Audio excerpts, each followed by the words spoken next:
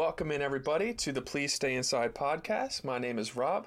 This is episode number 10. Very important day. We've hit double digits. We are joined today by Faye. Faye is a TikTok/YouTube content creator. You can find her at BOZETTEXX, both on TikTok as well as YouTube. She left a Jewish Hasidic cult and uses her platform to, among other things, discuss the difference between a religion and a cult. Faye, welcome on. Hey, thanks so much for having me. I'm really excited to be here. Absolutely. We're very excited to have you. So tell us a bit about your platform, a bit about what it is that you talk about. So at the beginning, when I created this platform, the first video that I posted, I thought I had posted it to be private. I just needed a place. The way I work through things is by venting out loud.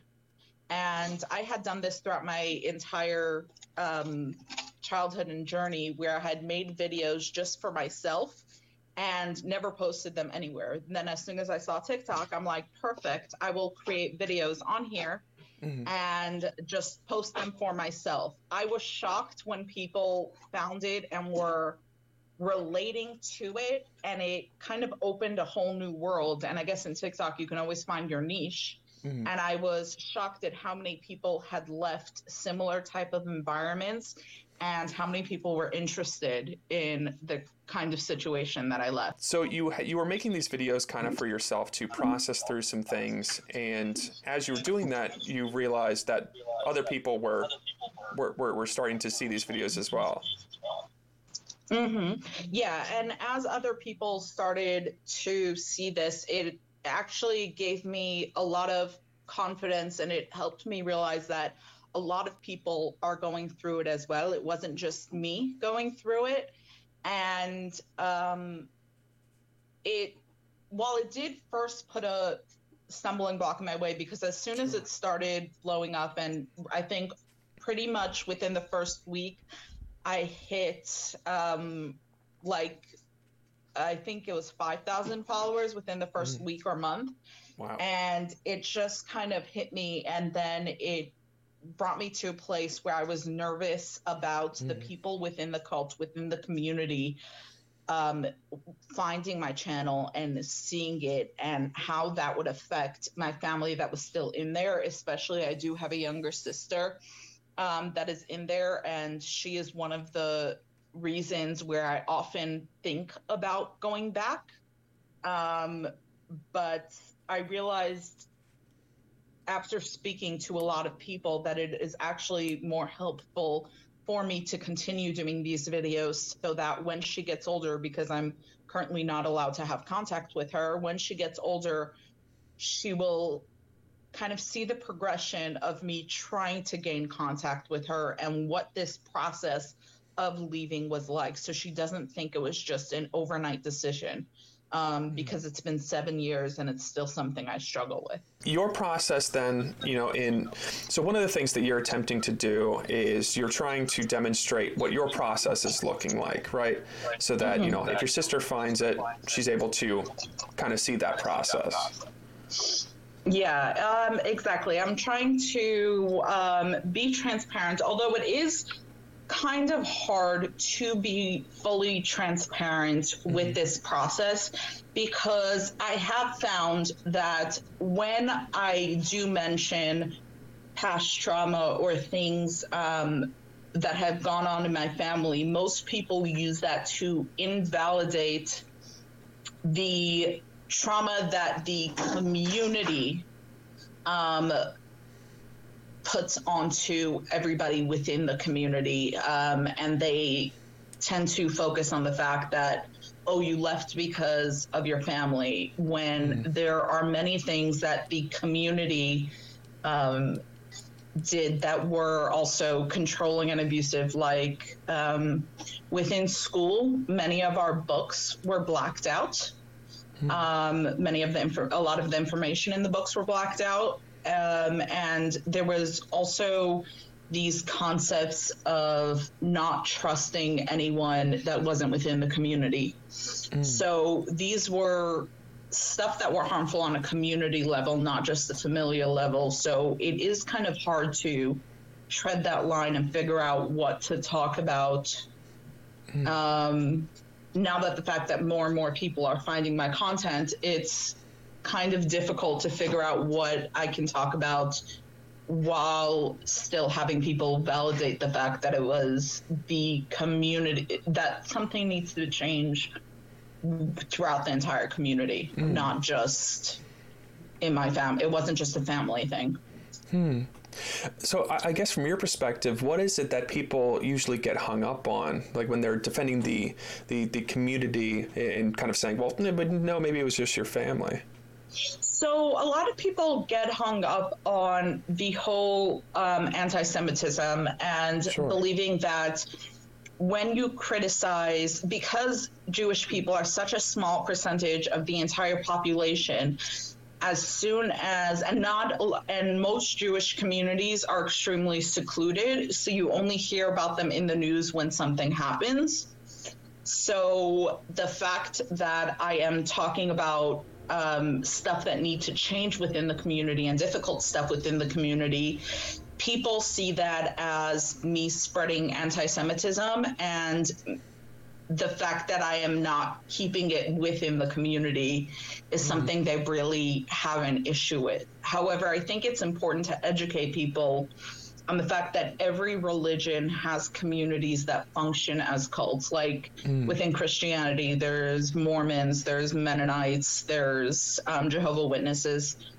Those communities function as cults. And within Judaism, Hasidic groups function as cults. That does not mean that Judaism is a cult. That's just a religion that cult is under. And one of the things that you do with your page is you try to talk about the difference between a religion and a cult. So I guess if we could, in an attempt to bring some clarity, to simplify it a little bit, I guess, what do you see as being like the difference between a cult and a religion? So there is a lot. That can be a long answer if we go into, the BITE model and meeting the criteria of a cult. However, I think the biggest thing is the control aspect and the fact that when you leave a religion, if somebody just, let's say, in regular Christianity, I like to compare it to Christianity because I feel like it's more mainstream and more people understand it. But if somebody stops going to church or stops being religious, chances are they will still be able to live in the same community, live in the same neighborhood, still have a relationship with most of their family, keep the same friends, keep the same job. However, when I left, I was, my mom kicked me out. I got 48 hours to move out. I lost all of my friends besides for one, all of my family besides for my older sister, who ended up leaving a couple of years later as well. But I lost everything pretty much overnight. And I think that is one of the biggest indicators when you're afraid that you're going to lose everything. That is probably a huge indicator of the fact that you're in a cult. And one more aspect that I do like to bring up is the fact that there are a lot of times where I talk about rules that they had within the cult. However, these rules are not what makes it a cult, because other groups within Judaism still follow these rules. It's the fact that within the group that I grew up in, we were taught that if you don't do these rules, something bad will happen. Like, for one example, the order we cut our fingernails in, there's a lot of rules when you cut your nails. You can't cut your fingernails and toenails on the same day. And when you're cutting your nails, you have to cut fingers 1, 3, 5, and then 2 and 4. And then you either have to burn, flush, or bury the fingernails.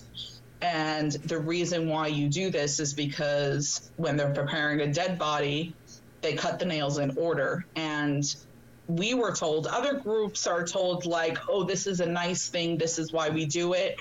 And it's kind of left as an option, as opposed to within the group that I grew up in, we were told, if you don't cut your nails in this way, God will unalive you. and bring your death faster because you're cutting it as it's cut on a dead person. So it's very much the putting the fear in you if you don't follow the rules exactly the way they want you to. I'm curious because, I mean, it's all of this, I imagine, if I was younger, you know, I'm born into this community, into this cult, and this is all that I know. I mean, these sound very, like, that even just that one example sounds incredibly terrifying to have to hear as a kid. Right. I think we kind of just took it as is. I mean, if you think about it, not many, there were a few teachers that we had that were Holocaust survivors that had gone through this terrible thing. And I mean, my first grade teacher was, so I knew about the Holocaust, and she would discuss dodging bullets as dodging watermelons, and we would like play a game where she would act it out for us. So we were kind of exposed to these things at a young age, and one thing that was really instilled in us, which kind of, I feel like many cult-like communities do this, where they teach you to fear the outside world and the only safety is within the community. So we were taught this at a very young age, that the entire world is out to get us, and the only way we can stay safe and alive is by staying within the community and not trusting anyone on the outside. How does that impact your interactions with people who are not a part of the cult? Today or back then? I guess back then.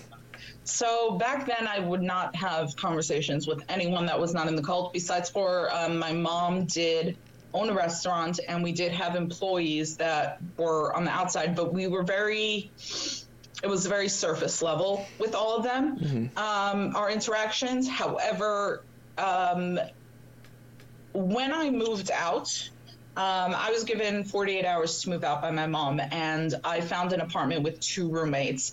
At first, I did not want to tell them the way I grew up because I was terrified they would want to unalive me. I guess I have to be careful with TikTok, but that they would want to unalive me. And at some point, my mom decided to drop off cooked kosher chicken, because kosher food has to be cooked in a kosher oven. So she dropped off cooked kosher chicken when she knew I was at work, and then she just left it on my doorsteps, and cats came and ate it and stuff like that, and my roommates were kind of frustrated. So I had to explain to them why she did that, because she was trying to get me to eat kosher food. And then I explained to them that I had grown up Jewish, and they were just so open to it, so open to learning, and so open to teaching me about the things that I didn't know, because I was very naive. I had grown up very insulated, and there was a lot I didn't know about the outside world. Wow. So they definitely helped me, and it took a lot of unlearning to realize that not everybody is out to get me. Somebody is saying so far, while you're getting the mic, Sure. that they were part of a cult as well, and they didn't think it was as intense as the group I left, but the process of leaving was just as difficult. And I think that's very much throughout all cults, where the process of leaving is the most difficult, because you realize that you no longer have value as a human being.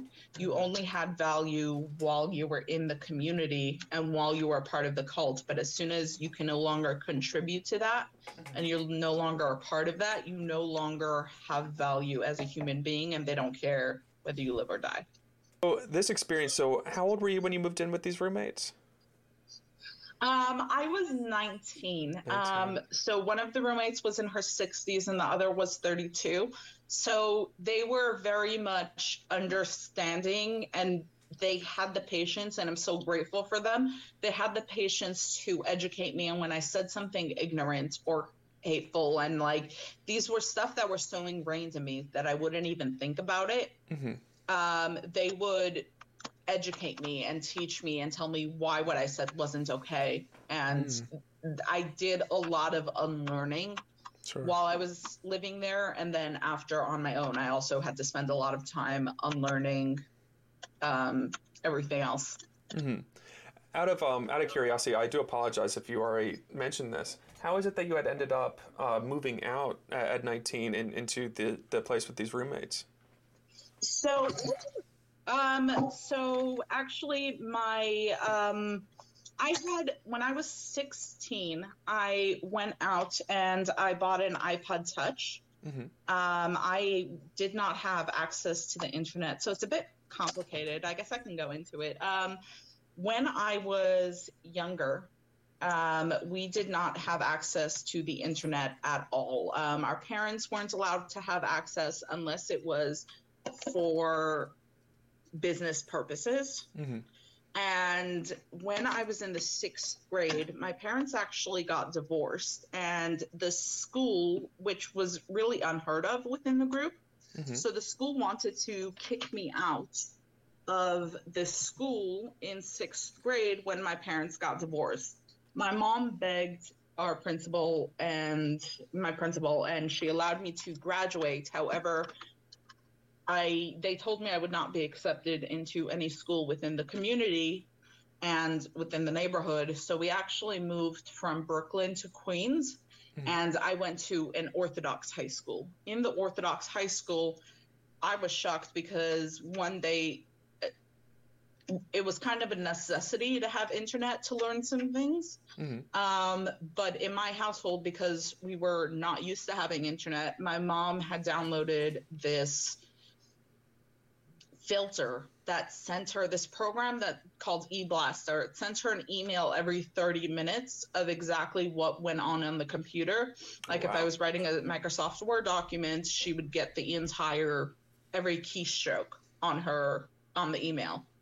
So it was very limited access to the internet, but it was some access to the internet, and I was being educated for the first time about real world stuff.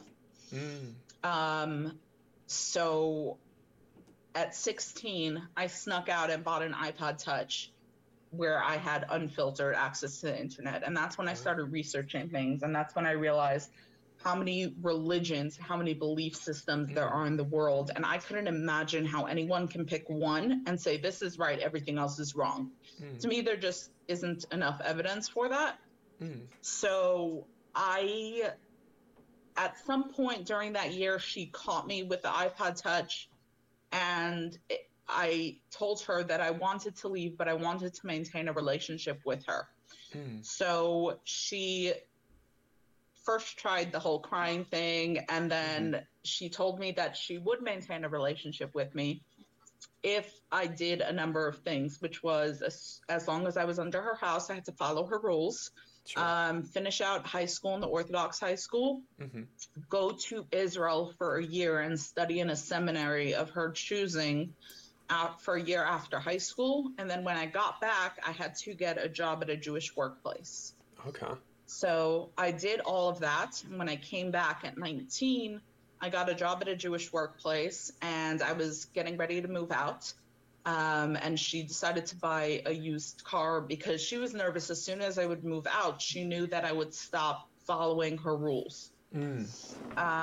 So as soon as I decided I wanted to move out, she went and bought a used car and decided to give it to me, which I was super excited about. And the deal was that I would stay in her house as long as I had the used car. And so I used all of the money in the car that I had set away for rent to put in the car instead, because it was a really old car. It needed a lot of stuff. And things were good for a couple of months. And a couple of months later, I was walking home from the gym. When we had made that deal about the car, I told her when I was outside of the house, I would do my own thing, but in her house, I would still follow her rules all the time. And a couple of months later, I was walking home from the gym wearing pants, and she was driving around the neighborhood, and she had never seen me wear pants before, and she gave me 48 hours to move out. So that's kind of how I ended up moving out. The plan was originally, because I had no money in the bank, was to just live on the street and take showers at Planet Fitness and then go to work.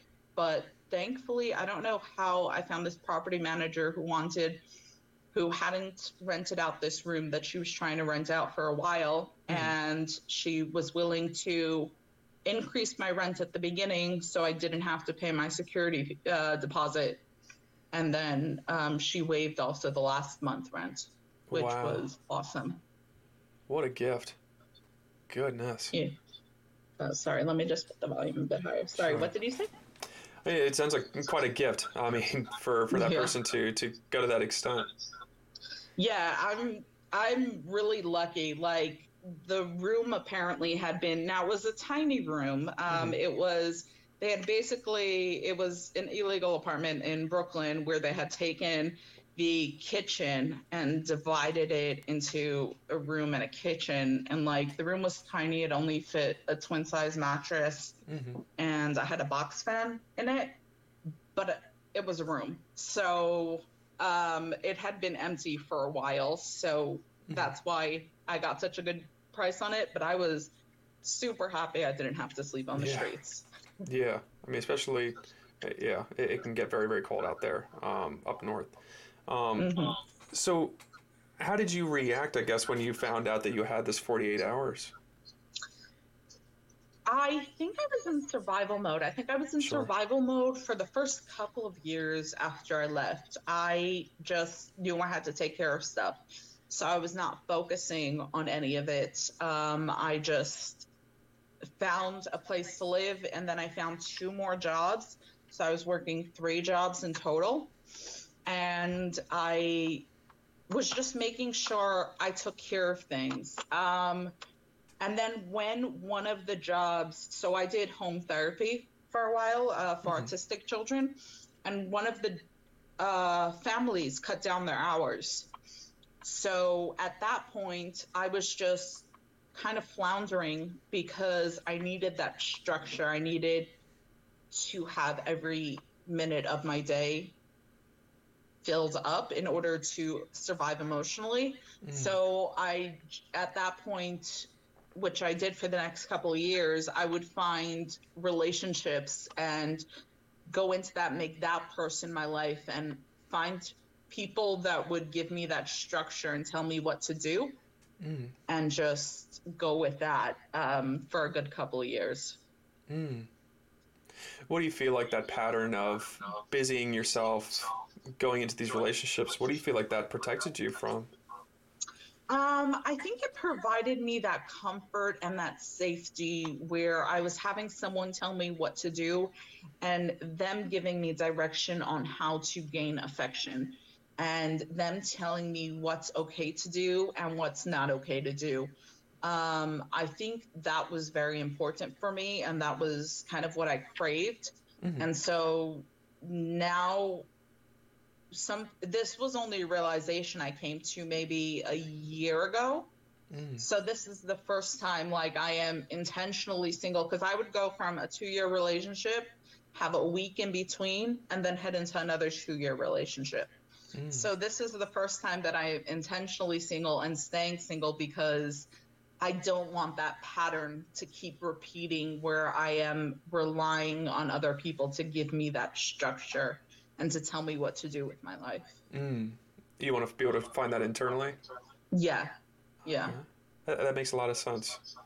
And I imagine it's difficult to break that cycle and break that repetitive pattern to be able to try something so different. I mean, that's a really brave route to go with things. Oh, thank you.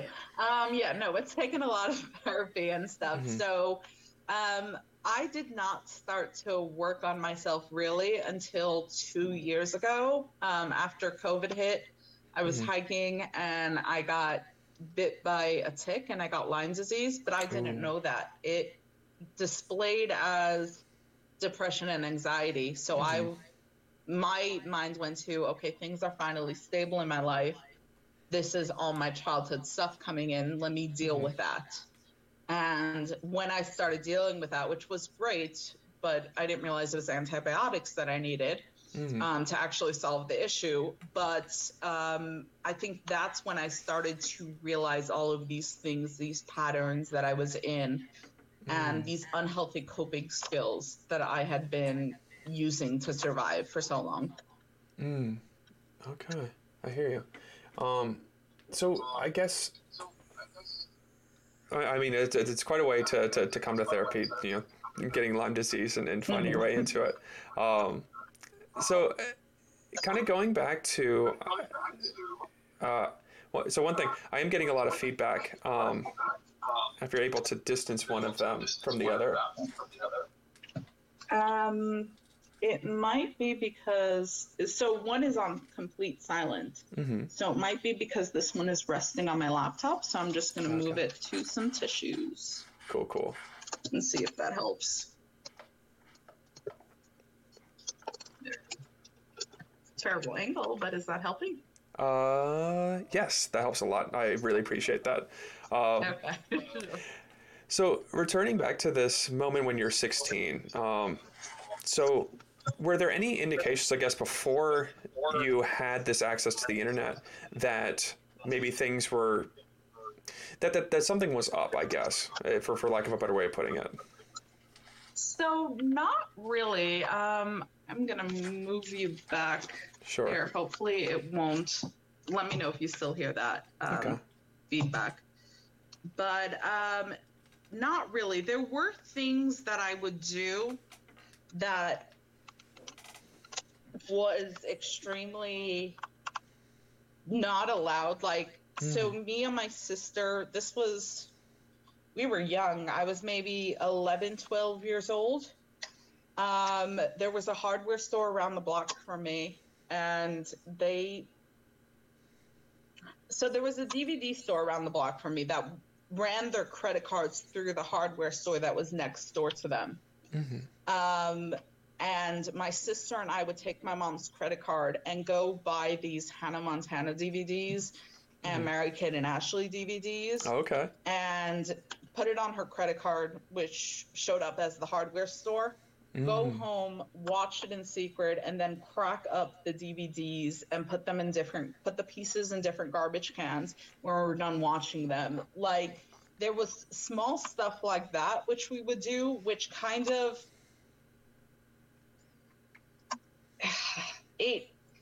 because I did have some interaction with the fact that my mom owned a restaurant and we had some non-Jewish interactions with non-Jewish people. It did kind of strike me as strange, but not really. I just saw it as like me being this terrible child who was going to hell for it. But I mean, who can resist Hannah Montana? So right. Absolutely, man. So you got the DVDs, all that stuff, and the way that you covered it up is so genius. And it's one of the things that I see a lot with kids who have very, that come from very strict families, is they are very creative and very smart in the way that they continue to allow themselves to survive and to be able to function in these ways.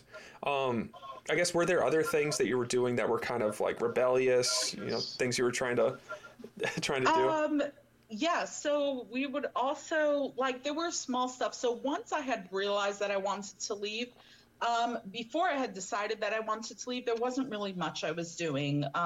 There was one more thing that I did. I took my iPod and I gave it to a neighbor who was religious, but he had gotten access to his father's computer that had iTunes and had some non-Jewish music on it. So I gave him my iPod and he downloaded some non-Jewish music. So I would listen to that sometimes in my headphones.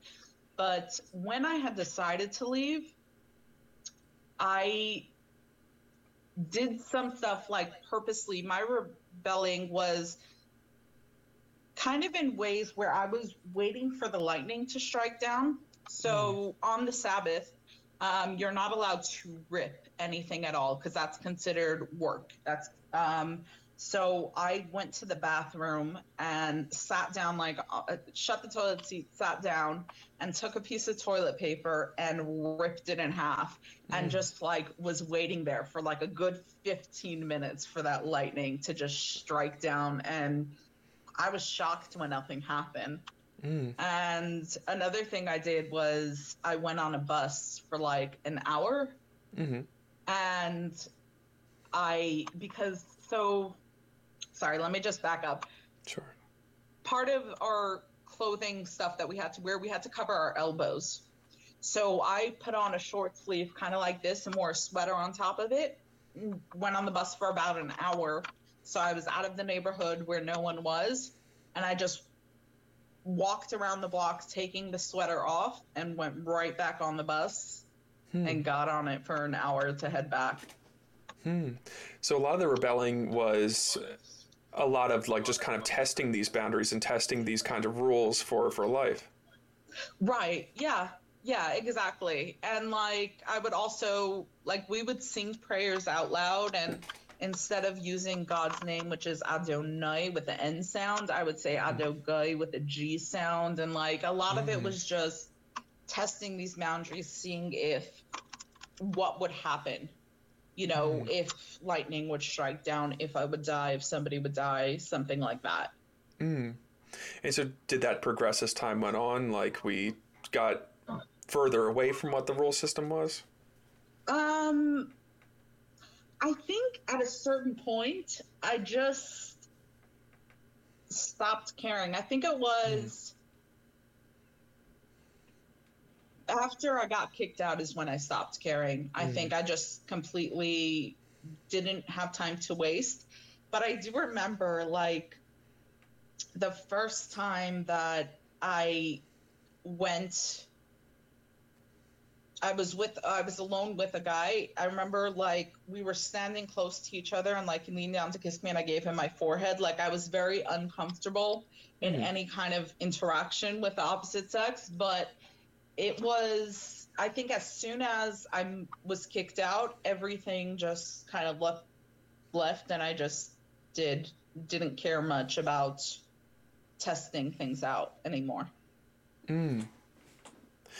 Tell me more about that. I guess what else kind of went out the window with that kind of like, well, the rules don't matter too much anymore.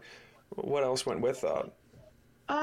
So I think there was a lot of, that's a good question. I think before that, I had only seen myself starting a life with a Jewish person because I was still trying to maintain that relationship with my mom. After that, I know that didn't matter anymore. The food, making sure to eat kosher food, that didn't matter anymore to me. I think I was just more comfortable with myself. However, one thing I do struggle with still is I cannot shake a man's hand. So I will do everything, no matter what the situation is, no matter how professional the situation is.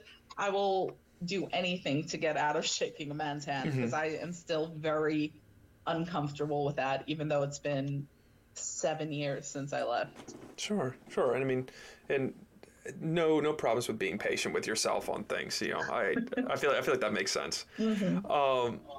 So you're in this position where mom gives you 48 hours, right? And so did she also cut contact at that 48 hours? Did other people cut contact? Like, how did that dynamic change? Not really. So with those 48 hours, within those 48 hours, I pretty much lost everyone overnight because nobody knew that I was thinking about leaving. So pretty much at that point, I had lost everyone because everybody found out that I was leaving. The one person that I did not lose, well, there were two people I didn't lose. One of the people is my best friend from high school. Her mom did not grow up religious. Her mom chose to become religious. So for her, she doesn't tie a human's character into how religious they are. However, everyone else did. And then the second person was my older sister. So my older sister was told by rabbis that she can't have any contact with me unless she was actively trying to bring me back within the community. So first, that's what she tried to do. She called me up and asked me if I would learn on the phone with her every week about the Torah and stuff like that.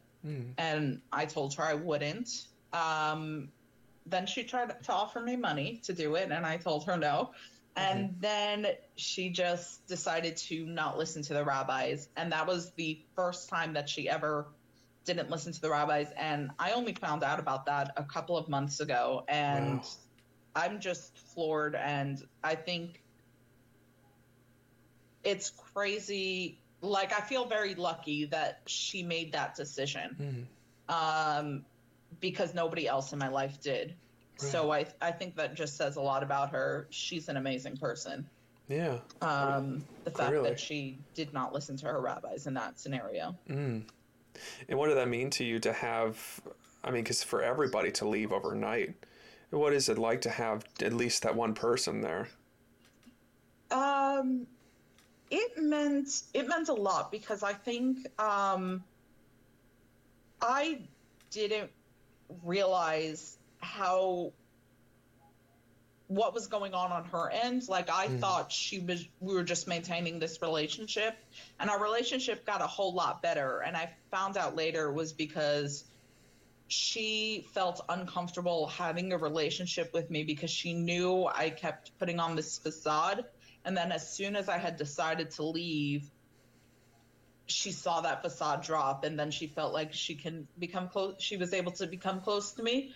But for me, it was great, and it was also difficult, because it was great in the sense that I still felt family was there, but it was difficult in the sense that I thought every move I would make would cause them to drop me like everyone else. Now, looking back, I realized that showed me what unconditional love is, what actual love is, and what family is.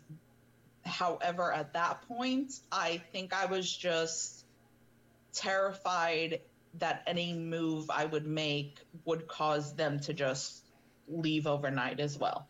Right. Because, I mean, then that's everybody. Yeah. Yeah, I think that's how it was at that point. Yeah. And it makes sense that, I mean, just thinking about things, you know, logically, if she's from the same community that, you know, rejected you all at once, the fact that she is still holding on connection, you know, I would have to imagine, in a sense, still represents part of that community. And so we may still be kind of thinking about her that way. That just kind of... So, currently, not really. Sure. However, at that point, it was still, she still somewhat represented that community, and it was still kind of a surface level relationship while she was still in it. Even though we did get to know each other on a deeper level, it was still somewhat surface level, because she was hearing things from within the community. Like, for example, when I moved out of my mom's house, I was still working at the Jewish workplace, but I was living about an hour away. So every morning I would walk, and the straight walk to my work, from my apartment to my work, passed by the neighborhood where I grew up in, and where all of the people all families that were my neighbors and close friends lived on that block. So every day I would purposely, because when I was walking outside, especially in the heat, I wore short sleeves. So every day I would purposely walk about 20 minutes to avoid that area where family lived, so that it wouldn't seem as though I was rubbing it in their face. However, once I was running late, and I walked straight past that neighborhood, and the entire community was talking about it within minutes. The fact that I rubbed it in their face, the fact that I purposely walked down that block and purposely decided to show them that I wasn't religious. She was still hearing all that and wouldn't like confront me directly about it, because she thought I was doing it out of anger and out of rebelliousness. And so there was, I apologize for the ripping sound. Give me 1 second. It's okay. So there was still that level of superficialness, if that makes sense, in our relationship. Right. But it was definitely amazing to have someone that wasn't just dropping me for no reason. Right. And I wonder, I mean, in losing that community, because that community, you know, when I have to imagine when you're in a group mentality like that, you know, you represent more so a part of the group than, you know, that is like a very, very big part of your identity. And so how did your identity shift, you know, when everybody cuts you off, you get that 48 hours? And just over time. I think it shifted by me just finding other things to focus my life on. Like I would become whoever I was in a relationship with. I would become exactly what they wanted. I would forge these relationships where the person told me what they needed and I would become that person. And I think I used that to create my identity, and I used them as part of my identity. Now I think, though, currently the way I think I'm still in the process of figuring out how to connect my past identity to my current identity, and figuring out how my current identity and who I am now correlates with my past. Like my past is still a part of me, but it is not who I am now. And I think I'm still trying to figure out who I am as a person right now. It's still something I'm working through, I think. Sure, trying to integrate, you know, all of you into all of you. Right, exactly. Like, to be honest, most of the time, even though I do focus a lot on this on TikTok, most of the time I spend isn't really thinking about this as much.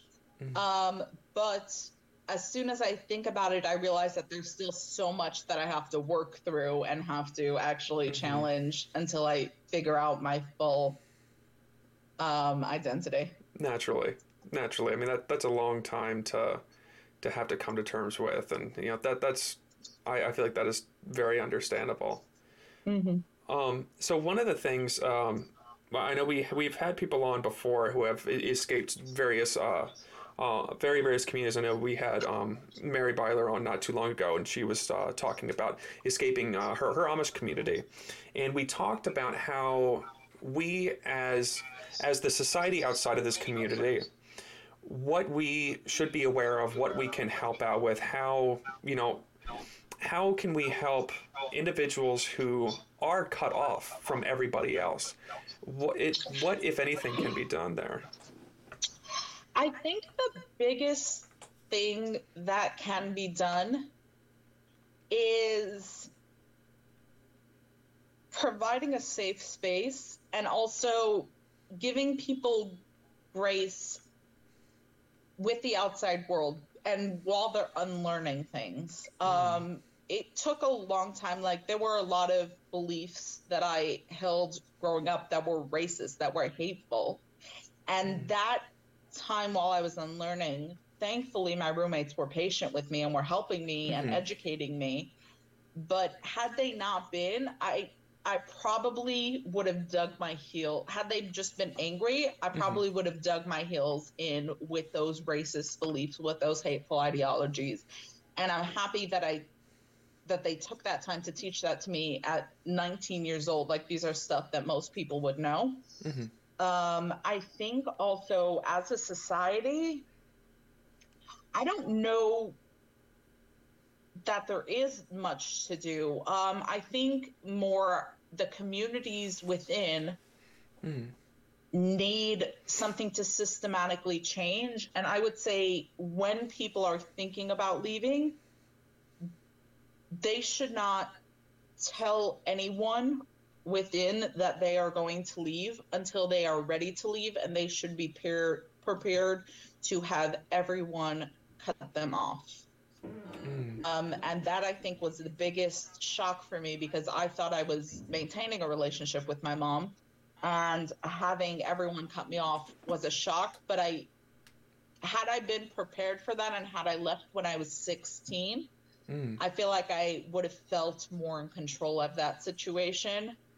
Mm. And I think people need to be aware of that and realize that even that they are going to lose every relationship, at least most relationships, when they Mm. do leave. Mm. Which I imagine is a big thing that can probably keep people in a relationship like that. You know, it's. I mean, I think too, like when I work with people on like abusive relationships or very toxic relationships, it has so many echoes of that. You know, I am the only support system you have. I'm the only economic support that you have. I am, you know, I am everything. Mm-hmm. And that is just so difficult to get apart from. Right. And I do know that some people who leave end up going to domestic violence shelters, to Mm. DV shelters, because it is a very similar situation where they have no one in the outside world and a lot of people have zero skills. If Mm. they do have college, it's the degrees are in um, philosophy Mm. because it's all in religion. So they aren't helpful degrees and they don't have enough experience that would actually help them in the outside world. Like, I am very glad that I left at 19 Mm. and not when I was older and not when I had kids and not when I was married. But for people who leave at an older age, it just gets harder as the years go on. Because you get more ingrained and more intertwined into the whole community. Mm. Right. Right. It becomes more of you. Right. And I would say like the first thing that hit me when I left. So when I was at the risk of being homeless, I think that was the first time it hit me that I was going to be alone and that I was no longer a part of the community. Because even in the community, yes, there are people who are poor. However, no one is homeless because the community will raise money to help you pay your rent, to help you pay for groceries. They will deliver groceries to you. Everybody will chip in and help you. So yes, there's some financial worry, but you're Mm. never actually fully worried because you know the community will get you that money. Right. But when it came to finding a place on my own, that real fear of sleeping on the streets and having to figuring out how much a Planet Fitness membership was so I could Mm. shower there and where I would keep my clothes while I'm at work and just different things like that. That made me realize, I think, how alone I was and how Mm. much I relied on that support from community for everything. Right. When you're facing that moment of real dire need.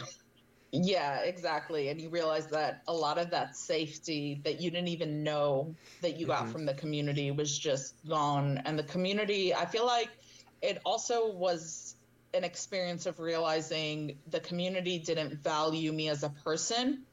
They only valued me as an addition to the community and kind of as they only valued me if I would also like procreate within the community Mm-hmm. and keep the community going for another generation. Mm-hmm. But me as a person did not have value because as soon as I left, they didn't care whether I was dead or alive on the streets or anything.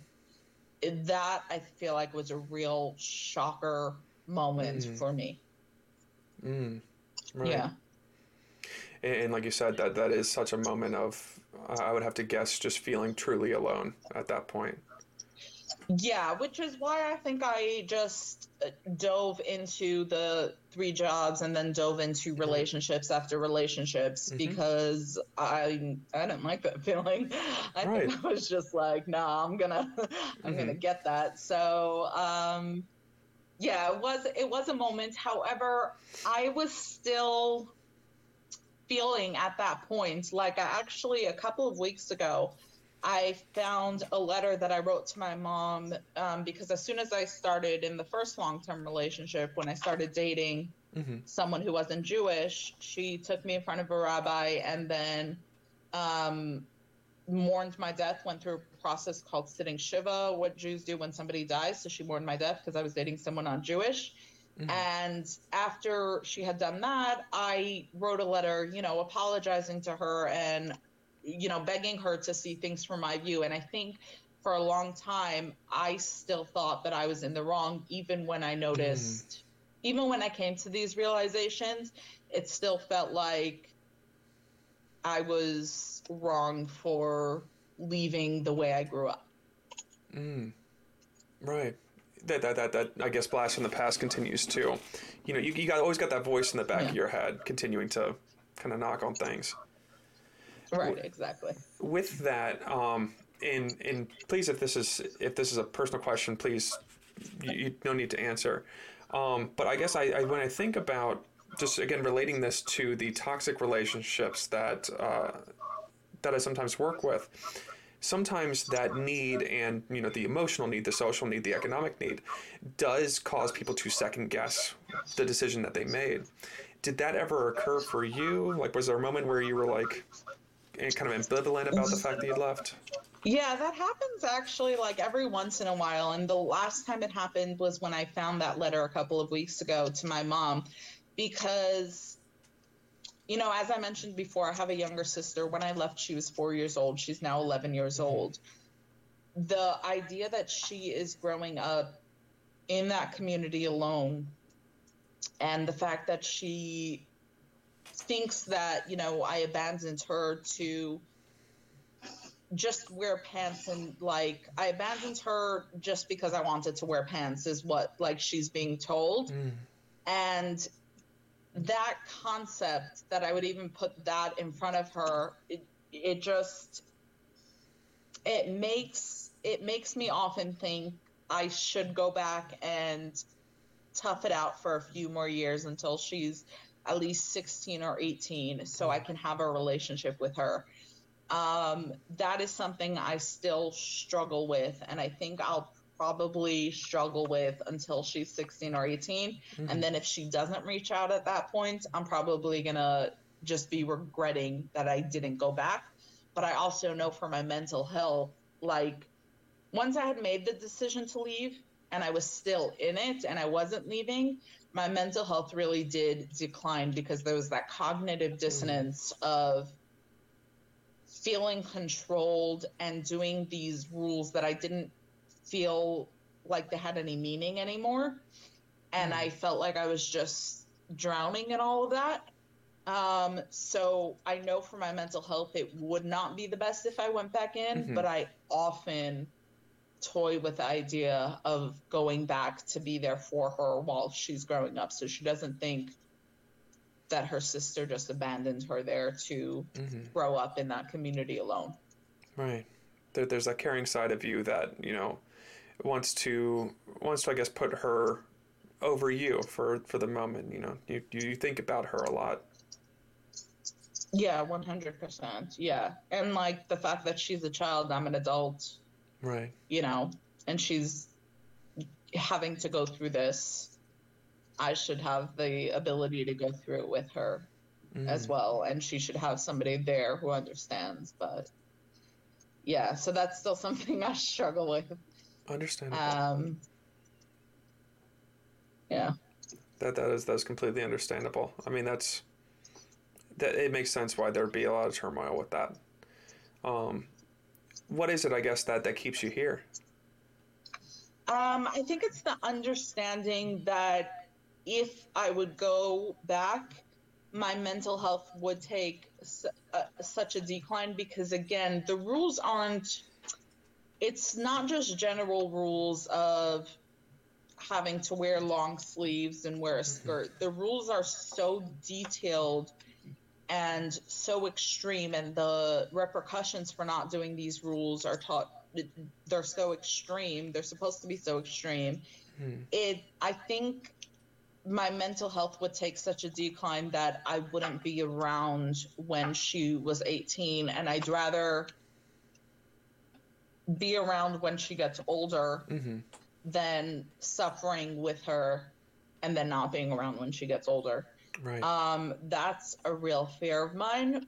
And I think that's what's keeping me out. The fact that, yeah, I want to be around when she's 18 and when she's older. Right. I can appreciate that perspective. That makes a lot of sense.